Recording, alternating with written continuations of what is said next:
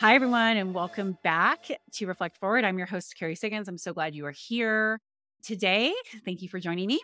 So, as you know, my book, The Ownership Mindset, is coming out in October of this year. And I wanted to do more interviews with leaders of employee owned companies and to help people understand the power of employee ownership, why I'm so incredibly passionate about it, not only from it being a business model, but really a competitive advantage because of the culture you can build around it and the financial and tax benefits that you can get from it.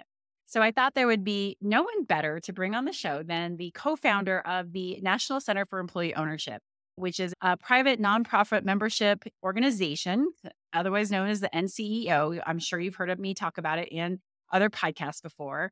But Corey Rosen started this back in the 80s when he realized that there was so much power in employee ownership. He was a political scientist and he was working in the US Senate. And he said, "Hey, I don't want to do this anymore. This employee ownership stuff is really interesting. I think I want to look at it." And so he started the NCEO, which is the premier source for information on anything and everything employee owned. And he is amazing. He's been doing this for 45 years and he is the expert on employee ownership models and can point you in the exact direction you need to go if you're considering employee ownership, but also talk about the benefits from a leadership perspective and what it really means to run an employee owned company. He has a new book out that he talks about, which I'll include in the show notes as well. And it's just a great interview. He explains employee ownership in such simple terms. So, anyway, I hope you enjoy this episode. It does give you some background into what we at Stone Age had to do to become an employee owned company. And it is really cool. So, hang tight and I'll be right back with Corey.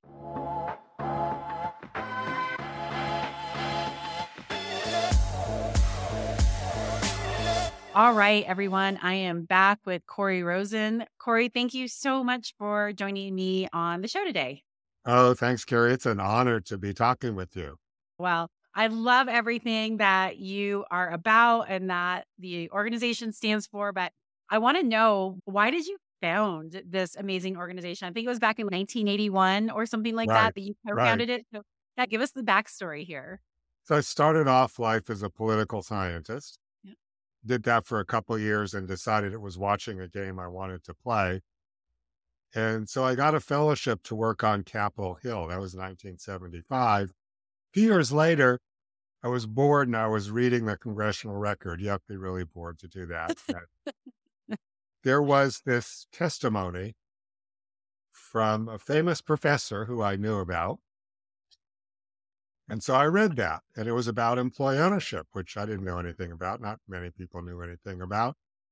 And I was absolutely taken by that idea because here was something that would seem be really good for employees and would be good for companies too. It was kind of a win-win. So I thought, well, I should learn more about this. And I got more and more involved, learned about what ESOPs were. I was able, fortunately, to get involved in some of the legislation around ESOPs, was able to draft 3 bills that ended up becoming law, and realized that we had a lot of tax benefits for ESOPs at that time, but very few people knew what this was. And we didn't know really whether employee ownership even worked. Was it good for companies? Was it good for employees? And if it did work, why would it work better in some circumstances than others? What made it sing? So I thought, well, I'll just go naively, start an organization to do that research and spread the word. Now, I really had no idea how to do it, but I was determined. And so I went down to my basement and said, this is the National Center for Employee Ownership. And we're now 43 years later, we're a staff of soon to be 19, and we have about 2,700 members. What a great story. I love that. I love it that you wanted to play. I haven't heard it that way, but it makes total sense. So tell us a little bit from your own words what the NCEO does. Like, what value do you bring to your members and how are you really promoting employee ownership on a national level? So we're really the principal source of research and information about employee ownership. from the standpoint of policymakers or the press or the general public, we're the people where you get information about how Mhm. many ESOPs are there and how effective are they, and other forms of employee ownership too, not just ESOPs. That's not the only tool there is. So we have done the really groundbreaking research on, do ESOPs work? And we can talk about what we found later. What makes them work better or worse? And in addition to that research, we do a lot of outreach. We publish over 50 titles on ESOPs. So pretty much anything that you want to know, you can find out from us. We have lots of documents and webinars, and we do conferences and workshops around the country. So if you're thinking about an ESOP or other forms of employee ownership, we're a really good place to start. We're not a consulting firm. We're not going to sell you on a plan, but we can give you the information that you need to make good decisions. And if you are an ESOP, we can provide you with lots of tools to make your ESOP better. And I think this is a question that I get asked all the time, and you are the expert since you've done so much research and talked to so many companies about it. Why is employee ownership so important? And maybe talk about it from both a business perspective and from a social and political aspect. My colleague and I, John Case, wrote a book that came out in September called Ownership: Reinventing Companies, Capitalism, and Who Owns What. And the basic argument of the book is that the ownership system in the US is broken. It's broken because we've basically got three ways that business capital is owned. One is public companies, one is private equity, which is growing very quickly, and the third is closely held family businesses, partners, and that sort of thing. That latter category, that's still working pretty well. Those companies can think about the long term, they can root themselves in communities, but eventually they need to be sold to somebody. And often that somebody's private equity or sometimes a public company. Private equity firms, when they go buy a company, they're thinking, we're going to flip it in 3 to 7 years for hopefully a higher price. And we're going to do what we need to do in the interim to jack up profits. And sometimes, too often, that involves changing the company's values or laying people off or otherwise cutting costs to improve profits. And so the private equity people, when they sell it, they get very, very, very rich. The people who work for them effectively pay for them getting really rich, often at the cost of their jobs or benefits. Or if you look at things like medical care and dental care, where private equity is buying up all these companies at the cost of the benefit of the customer, who's now subservient to a model focused on profit, not care. Public companies, to think of people owning them is really a misnomer. The vast majority of trades in public companies are done by algorithm. Literally, these are computers owning shares for fractions of a second. Public company CEOs have a tenure of less than 5 years. So the focus is very much on short-term profits to drive short-term stock prices, not on the long-term health of the company, the employees, the community. The difficulty with that is, first of all, there's no focus on the long term in either of those models. Yep. And secondly, the people who own those entities, the private equity and the shareholders primarily, and the CEOs with enormous amounts of stock options, are getting very, very rich. And wealth is concentrating more and more, while 50% of the population can't put its hands on $1,000 in an emergency. 50% of the private sector workforce is in no retirement plan at all. So wealth insecurities become rampant in the United States, while a handful of people are getting tens of millions or hundreds of millions or billions of dollars in return for their equity. Mhm. Since the 1970s, the real median wage is basically unchanged, but people's needs in real terms have increased. But the return on equity has been over 8% per year. So people who are working for a living are running faster and faster to try to stay in place. And people who own stuff are getting richer and richer. So not only are people wealth insecure, but they're angry. They're saying the system isn't fair. It doesn't work for me. It works for you. And I think that's behind a lot of the loss of social trust Yeah. and the tremendous disruption we're having in society right now. I agree with you completely. And so maybe especially for people who are listeners who, aren't familiar with employee ownership, how does employee ownership really tackle that issue? So, what employee ownership says is if you took some of this equity that's so concentrated in the hands of so few and you divided it more amongst your employees, you could have a lot of people with enough wealth to live much more secure lives. And the companies, by the way, will do better too, because everybody has a stake in the future. I loved it. Gary, you were on a panel with Greg Graves at our conference. It was great. You were terrific. Thank you.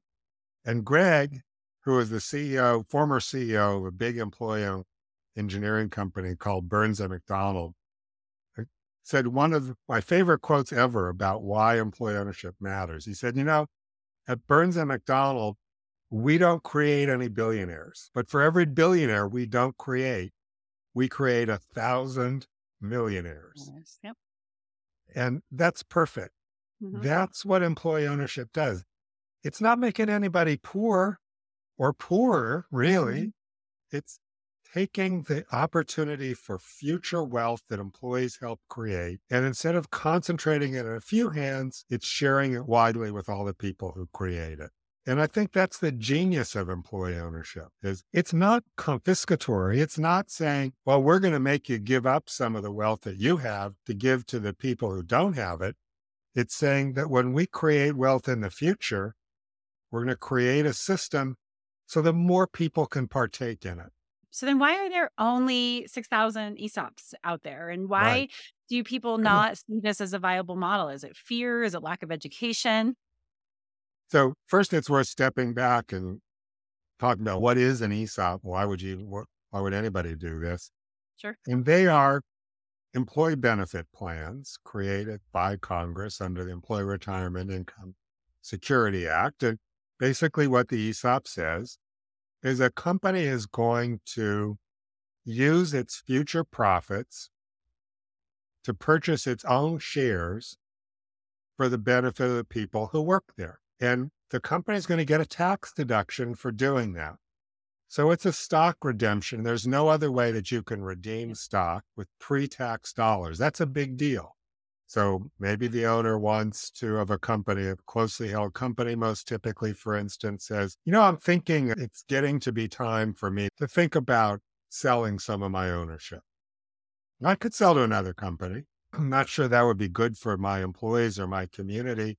Maybe I'd like to stay around a while too. So I don't know if I really want to do that. But if this ESOP thing works, we can use the future profits that we'll all help create on a tax deductible basis to buy my shares out. And by the way, Congress tells me that if I do this and we do it the right way, that I can defer taxes on the gain that I make by reinvesting in stocks and bonds of other companies. And there's no other way to do that. And just to put some sweetener on top of this, if we become 100% employee owned, the company doesn't have to pay any taxes. That's not some loophole, that's the law. So, all these great tax benefits for me to sell to an ESOP rather than sell to someone else. Given all of that, why don't more people do it, as you say? And there's a lot of reasons.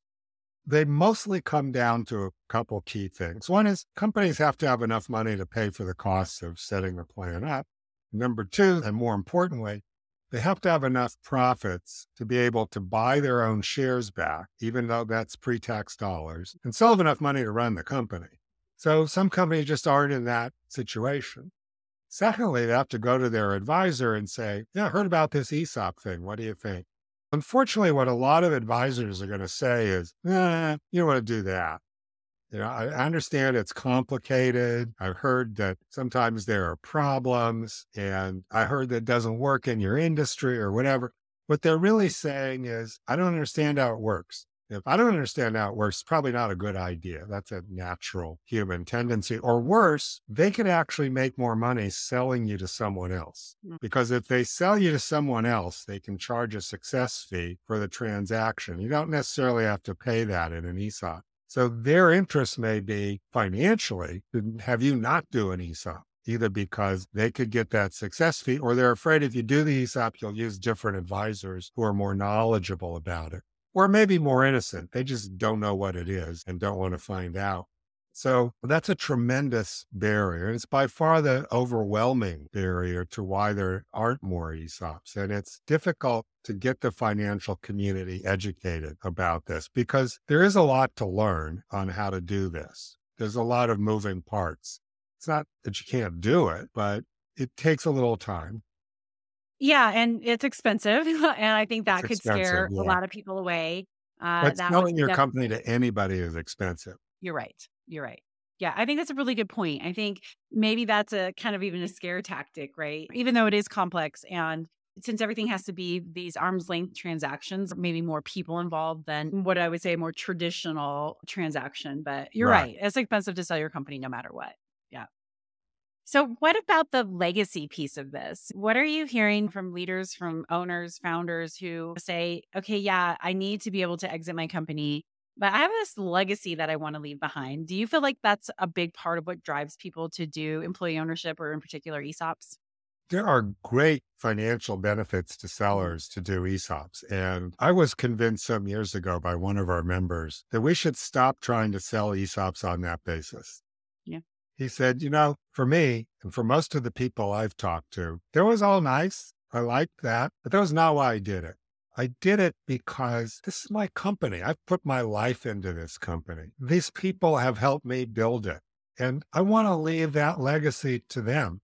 And very often, I don't really want to leave right now. I would like to stay in some capacity in the company, maybe be on the board. Maybe I'm an engineer and I don't want to run the company anymore, but I love being an engineer. I could do that.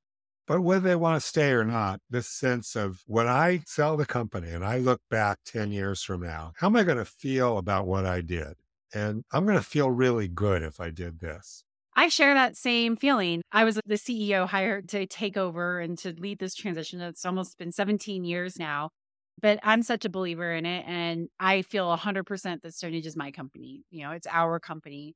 And now when I look at how I want to carry on that legacy, I share Greg's philosophy that we should be creating thousands of millionaires. And that's the legacy that I want to leave behind. And I'm disruptive CEO and I want to grow and I want to do all of these things and I want to solve all these hard problems. But at the end of the day, I want people to say, I had such a much better life. I had so many more opportunities. I became a better human being. I could live my dreams because I worked for Stone Age.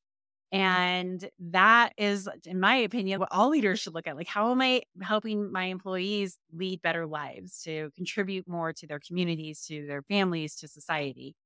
But that just seems so counterintuitive. When people say that, they're like, oh, that's great. That's fantastic. Now, what are your results? Yeah. Uh, I was at a conference years ago and there was a keynote speaker.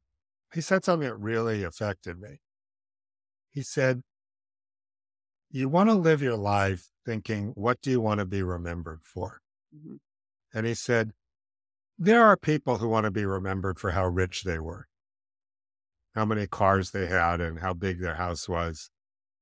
But he said, I don't think many of you are in that category, is my guess. That most people, when you ask that question, they say, well, I want to be remembered for what I did for my family, my community, for other people. Yep. And that really struck me that if you live your life in that lens, then the sorts of things that you're doing and Greg's doing and all these owners of ESOP companies who sell to companies that become so successful as employer owned businesses Wow. Looking back on your life when you've done that, you feel pretty good. Yeah, we've got to bring the humanness back into business. And this might be a controversial question, but do you think capitalism is fundamentally broken? Do you think that we can bring some of that impact that, what do I want to be remembered for to drive better business decisions, more long term thinking? Or do you feel like it's too far gone, especially looking at corporate America, publicly traded companies, private equity companies? Is there going to be some sort of realization that maybe this isn't the best way? Yeah. I don't think there's any other way that Yeah, is better. I better. mean, No. the other systems of economic organization haven't worked very well either. So I think capitalism is the best shot we've got, but I do think it's pretty broken for reasons I talked about before. But what's broken about it is that we need more capitalists. It's Mhm. not that we don't need capitalism. Capitalism provides lots of solutions to lots of problems for lots of Absolutely. people. It's grown the economy and provided benefits to people all over the world. It's just that it doesn't distribute those benefits very well. Winston Churchill said it, I'm paraphrasing, that the great problem with socialism is that everybody shares equally in its misery. And the great problem with capitalism is not everyone shares in its benefits. And what the proponents of employee ownership have long said is there's nothing wrong with capitalism that can't be fixed with more capitalists. And that's what employee ownership tries to do. I agree. I say the same thing. Like, I believe in capitalism. I've benefited from capitalism. We live a great life because of capitalism. And I just want to change the narrative of where the wealth creation happens. And that wealth creation happens to the people who are building the company, which are your employees. And no company can exist without employees. And no great company can exist without great employees. And boy, like you look 10 years down the road, we think we have labor issues now. It's not getting better Right. anytime It's soon. getting worse. Yeah. It's gonna get worse, and you have to be able to create a culture and a compensation system that I think that ownership has to be a big piece of to do well, to start to shift that narrative of capitalism can work and it can benefit everyone rather than the top few. And so it's just, where does the wealth creation happen? And I think it's a really important conversation. And I think it's really short-sighted for the ultra wealthy to not recognize that, if we have more, like you said, capitalists, right? More people who are getting to benefit from all of the wealth creation that's happening around the world, it creates a strong class. It creates more opportunities for everyone. But I don't know how other people view it. That's how I view it anyway. I read a story that Satya Nadella, the CEO of Microsoft, could get $1 billion in equity compensation. And, all these CEOs who are getting tens of millions of dollars per year in this, why isn't that embarrassing? What do you do with all that money? I took economics in college, as many of us probably did, and learned about the marginal value of things, the marginal utility curve, that the first piece of pizza is really good, the 14th, not so much. And the money is like any other commodity. It has a marginal value. And the marginal utility of all this additional money going to people who are already really rich is really, really small. Yeah, it's just that those people earn it. Like, I feel like my employee owners, they earn it. They Right. work so hard every single day. And to me, it's not just saying, oh, I'm going to share this piece of it with you. It's, I'm going to, honor the work that you've done and give you the piece that you've earned. But I just don't hear people saying that too much. It's like, I pay you a salary, do your job. And that's not very compelling and very motivating for people, especially when there's such a war for talent out there right now. Right. You often hear public companies saying that you need to work hard and make the company profitable. And it's essentially saying win one for the shareholders, Yeah. because they're the ones who are going to benefit from this. And as you say, that's not a very motivating message. So let's go back to how this works. So, how does a person know if employee ownership is right for them and what type of employee ownership is right for them? Like, where Right. do you get started? Well, you can get started by going to our website, nco.org, which has lots of starting point information about how these different approaches work. I think it depends on where you are as a company, how big you are, what your goals are. So let's say that you're a fairly young startup company You don't have anybody who's looking to sell at this point. But as you said, you do have an issue about, gee, we want to attract and retain the best folks. And one common way to do that is to give them some form of equity. That could be stock options, restricted stock. It could be phantom shares or stock appreciation rights. Lots of ways to do it. What they all have in common is we're giving you as an employee the right to some of the economic value of the company long term. And that right will be cashed out in the next few years, maybe if we're sold or some other event happens. So we're giving you a stake in the future. There's not a lot of tax benefits to anybody doing that. It's not more costly than other forms of compensation, but it's generally taxed in much the same way. And there are no rules for this in terms of how you decide who gets what, how often, how much, and so on. So you can decide what's appropriate for you. If, on the other hand, you're a closely held company where you have an owner or multiple owners who's thinking, it's time to move on, sell some or all of what I own, then the next question is you've got a few options. One is a worker cooperative, and these can work for very small companies. Typically, they don't have a lot of financial advantages. They're best for companies without a lot of capital costs, so that the transition to employee ownership doesn't involve a tremendous amount of money. Employees are going to put up some of their own money to help fund the co-op, and the rest is going to have to be some kind of debt, a seller note or a bank loan to help them become owners. In a worker co-op, every worker has the same share of the company and they each have one vote. So this also tends to fit best for companies with a philosophical bent towards that. Another approach is an employee ownership trust, and this is just setting up a conventional trust fund, and the shares are sold to the trust. Typically, the seller will take a note, get paid from the company's future profits over time, and all the shares go into the trust, and they're held there permanently for the employees who work there, who don't actually get an equity stake, but they get a share of the profits each year. And the idea is that the company stays owned by that trust for a very long time. And these can be very inexpensive to set up, which is part of their appeal. And then finally, there's the ESOP. And the ESOP is the most complicated, most expensive, and most tax favored of these approaches. So typical scenarios, you've got a company and it probably needs 15 to 20 employees, maybe 20 to 30, depending on who you talk to. And it needs profits probably of at least $700,000-800,000 a year, maybe more, on a fairly consistent basis in order to cover the costs and pay for the acquisition over time. And what happens now is the company sets up a trust called an Employee Stock Ownership Trust.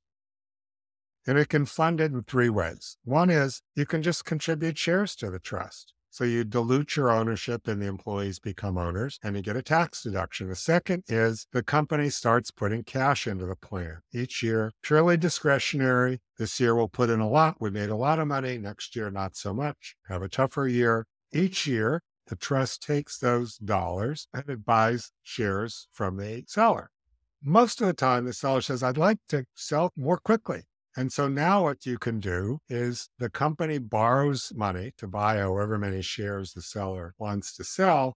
It can borrow them from a bank. It can use a seller note or very often a combination. It buys the shares, then it reloans the money to the employees to purchase the shares that the company just bought. And all those shares are put in this trust. And as the loan's paid for over a number of years, the employees get allocations of those shares based on their relative pay. And basically everybody who works full time has to be included in the plan. The company gets a tax deduction for doing this. So if you have a $5 million company and you redeem your shares, you might need $7.5 million in pre-tax profits to have five left over. But with an ESOP, you only need five because it's deductible. If the company is a C corporation or converts to one, can take the money, reinvest in stocks and bonds of U.S. companies, not pay any tax until the seller sells those. And if they go into the seller's estate, there's no tax. If the company is an S corporation, you can't do that unless you convert to a C. But there's this other nifty benefit, which is whatever the ESOP owns isn't taxable. So maybe you sell 40% of the company to the ESOP and you make a distribution to the owner to pay taxes on their 60%. The ESOP gets a pro rata distribution, but doesn't have to pay taxes on it, doesn't have to send that money to the government, gets to keep the money, and it can buy more of your shares in effect for free, because that's money that would have been paid in taxes. If the ESOP ends up owning 100% of the shares, then the company doesn't pay any taxes at all. And as I said, that's not a loophole, that's the law. Yeah, So there it's are all absolutely. these tax benefits. Yeah, it's absolutely brilliant. And thank you for being able to so articulately explain kind of those different models because people ask me that all the time. And yeah, you clearly are the expert, the guru at this. I Years guess of that's what you practice. get. Yeah, I guess that's what you get when you've been doing this for 45 years, right? Right. Thank you for that. Thank you for explaining the intricacies of how it works, even though, of course, there's a lot more that goes into each of those models of employee ownership. Let's pivot a little bit to leadership. And maybe you can give some examples of the impact on leadership and how leaders of great ESOP companies work. Do you have Sure. a story or two that you can I share? do. The biggest lesson I've ever learned about leadership in employee ownership companies comes from Jack Stack, who's the CEO of SRC Holdings, used to be Springfield Remanufacturing. And Jack's been the CEO since they've been a company when they bought themselves out from International Harvester in 1983. And I met Jack. He looked about 12, but at the time, I think he was probably late 20s, early 30s. And SRC was in trouble. At 119 employees, were not doing well at all. They went to 50 banks to try to get enough money to buy themselves out. And finally, the 50th banker said yes with a debt to equity ratio of 89 to 1. The banker was fired, but they kept their loan. And Jack said, if we're going to survive, every one of our 119 employees needs to understand how we make money. So I'm going to teach all these employees who are remanufacturing heavy duty truck engines how we work as a business to read income statements, balance sheets, and develop critical numbers for all the operations that they do that they're going to track and follow and manage. So he did that, and he called it the great game of business because he said, business is a game. And if you go to a casino and you pull your arm up and down, or now you push a button all day long and you lose money, you don't lose too much. You probably had a really good day. If somebody said, go to the casino, do exactly the same thing for 8 hours, I'll give you $50, win or lose, there'd be no casinos Yep. because it would be boring. When it's a game, it's fun. Business is a game, Jack said. So Jack did that. And he had another precept, which is humility, that just because I'm the CEO doesn't mean I know everything. In fact, doesn't even mean I know that much. And that other people who work for us know their jobs a lot better than I do. And I should listen to them. And I should listen to them with humility. So I'm approachable and I'll really hear the good ideas. So they set up this system of high involvement management where employees on a weekly basis have these huddles to go over their numbers and make decisions as a group about how to move things forward. Jack tells this story about fairly early on. Company was doing pretty well and they were rebuilding these engines. And the janitor says, Jack, wait a minute, I need to talk to you. And he says, we're going to have a recession. Jack says, yeah, I know. It looks that way. And he said, you know what happens in recessions? Construction companies and so on, they're not going to be buying a lot of trucks. But what does happen in a recession is people fix their engines to keep their cars going and their trucks going. We need to have a business that deals with those people. And how many CEOs would listen to their janitor about a strategic issue? Well, Jack did. He said, that's a really good idea. And he went immediately back, called a management meeting and said, I think we should do this. And they did. Recession happened and they did fine. A few weeks ago, SRC celebrated its 40th year as an ESOP. Its stock price, they now have 2,000 employees, has grown 1 million percent. So you can understand why that's one of my favorite stories. The other great story, and I'll be briefer on this one, is W.L. Gore Associates. They make Cortex, which everybody knows them for, but their by far biggest business is in medical applications of that technology. They have about 12,000 employees. They're employee owned. And when they talk about leadership, they say, we have no leadership structure. We have no hierarchy. We have no job titles. If you have an idea for a project, you can do it and you can draw down a budget if you can convince enough of your colleagues to join your team. If they do, you can form the team, draw down the budget, and then the team selects its own leaders. And 50% of CORE has been a leader at one time or another. But CORE's philosophy about authority is that authority is consistent with expertise, not position. And they also have been just this wildly successful company. Both of those models are saying in different ways that you create a management system based on what people know, not what position they have. And that means that authority shifts from issue to issue. I love those examples. I think they're spot on and they are just such unique ways of looking at business, right? So untraditional. It's such an untraditional way of thinking about, keep my employees in the dark. They don't need to understand it. They're not capable of understanding it. You Right. have to have a hierarchy structure of leadership to get anything done. And they really proved that those assumptions, those things that are written in stone in management aren't necessarily true. There's a big difference between vertical control, which is Yeah. I can tell you what to do and I'm going to get involved in making decisions about a lot of stuff, and horizontal control. Horizontal control says, I'm not going to try to get involved in all these other things. I'm going to assume that people can make better decisions than I can on whatever it is. But because I don't have to get involved, I can get involved in all sorts of other things that are of interest to me and that I have the special skills to do better maybe than anybody else in the company. That's a different kind of control that's both a lot more interesting to the person doing it and it's a lot more impactful. I So you're agree. not giving up authority by doing what Jack's doing. You're shifting it to different things. Yep. I think that's such a powerful way to put it. Thank you for sharing those examples. Okay, so I have two last questions to wrap things up here. So, totally switch directions. I want to ask you my signature question. The name of this podcast is called Reflect Forward. What does Reflect Forward mean to you? Yeah, in some ways, it's the inverse of what I was saying before about when you look back on your life, what do you want to be remembered for? And this is, I think, going forward in life, what do I want to do that creates that legacy? What's going to be a meaningful way to spend the rest of my life? I could give you a hug right now. I have been telling so many people in my life who are sharing their goals and their dreams with me, go for it. Go for it. Like, why? There's no better time than now to create that life that you want and go for it. So Right, it's right. perfect. So, what's next for you? What are you going for next? 45 years of doing this. What does that look 45 like? more. There you go. I love it. I love it. They're a bit ambitious. Well, I think it's a reasonable goal just to keep doing this as long as I can. I stopped being the director 12 years ago now, and that was an intentional plan that after 30 years, somebody else should do it. I thought that would be good for the organization. I was right. Our new director's done a great job and done things I wouldn't have done, and the organization's benefited from that.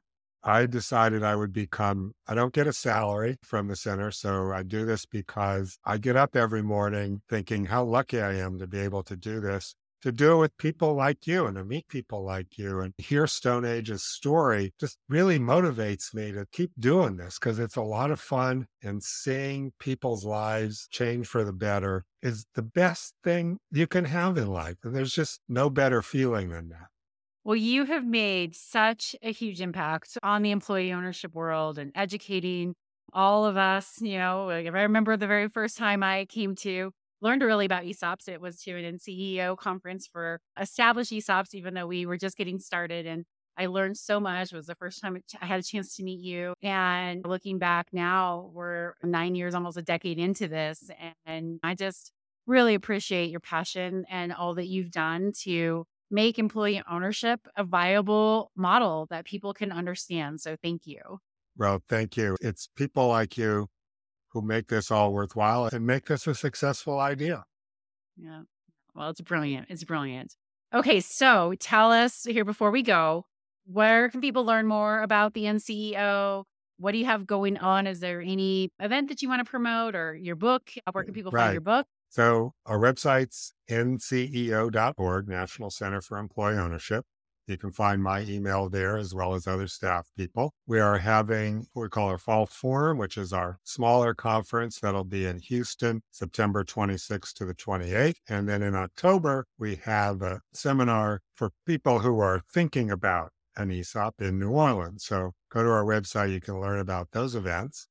In terms of publications, we have lots of books on how to do employee ownership. Go to the publications area of our website. If you become a member of the NCEO, it's not a lot of money. You can contact us anytime with questions, lots of great resources. And if you're interested in the broader sort of philosophical issues here, again, the book I wrote with John Case is titled Ownership Reinventing Companies, Capitalism, and Who Owns What. And you can find that on our site or any online bookseller and in some bookstores. Wonderful. And I'll include all that in the show notes. Thank you. Well, I so appreciate you coming on the show today, Corey. Thank you for Thank you, all you've done and Karen. for sharing your wisdom with us. Thank you. Really appreciate it. All right. Thanks to everyone. Hang tight. I'll be right back.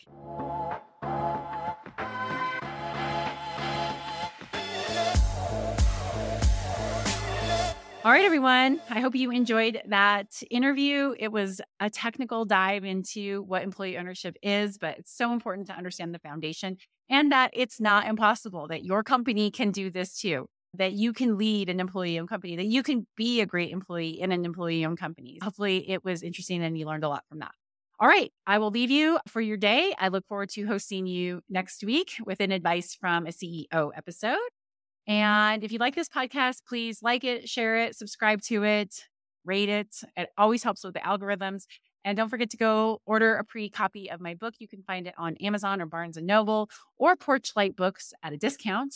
If you just Google Carrie Siggins, The Ownership Mindset, you'll be able to find it. And I will include that in the show notes as well. So thank you so much. I so appreciate your support. Have a great day. We'll see you next week.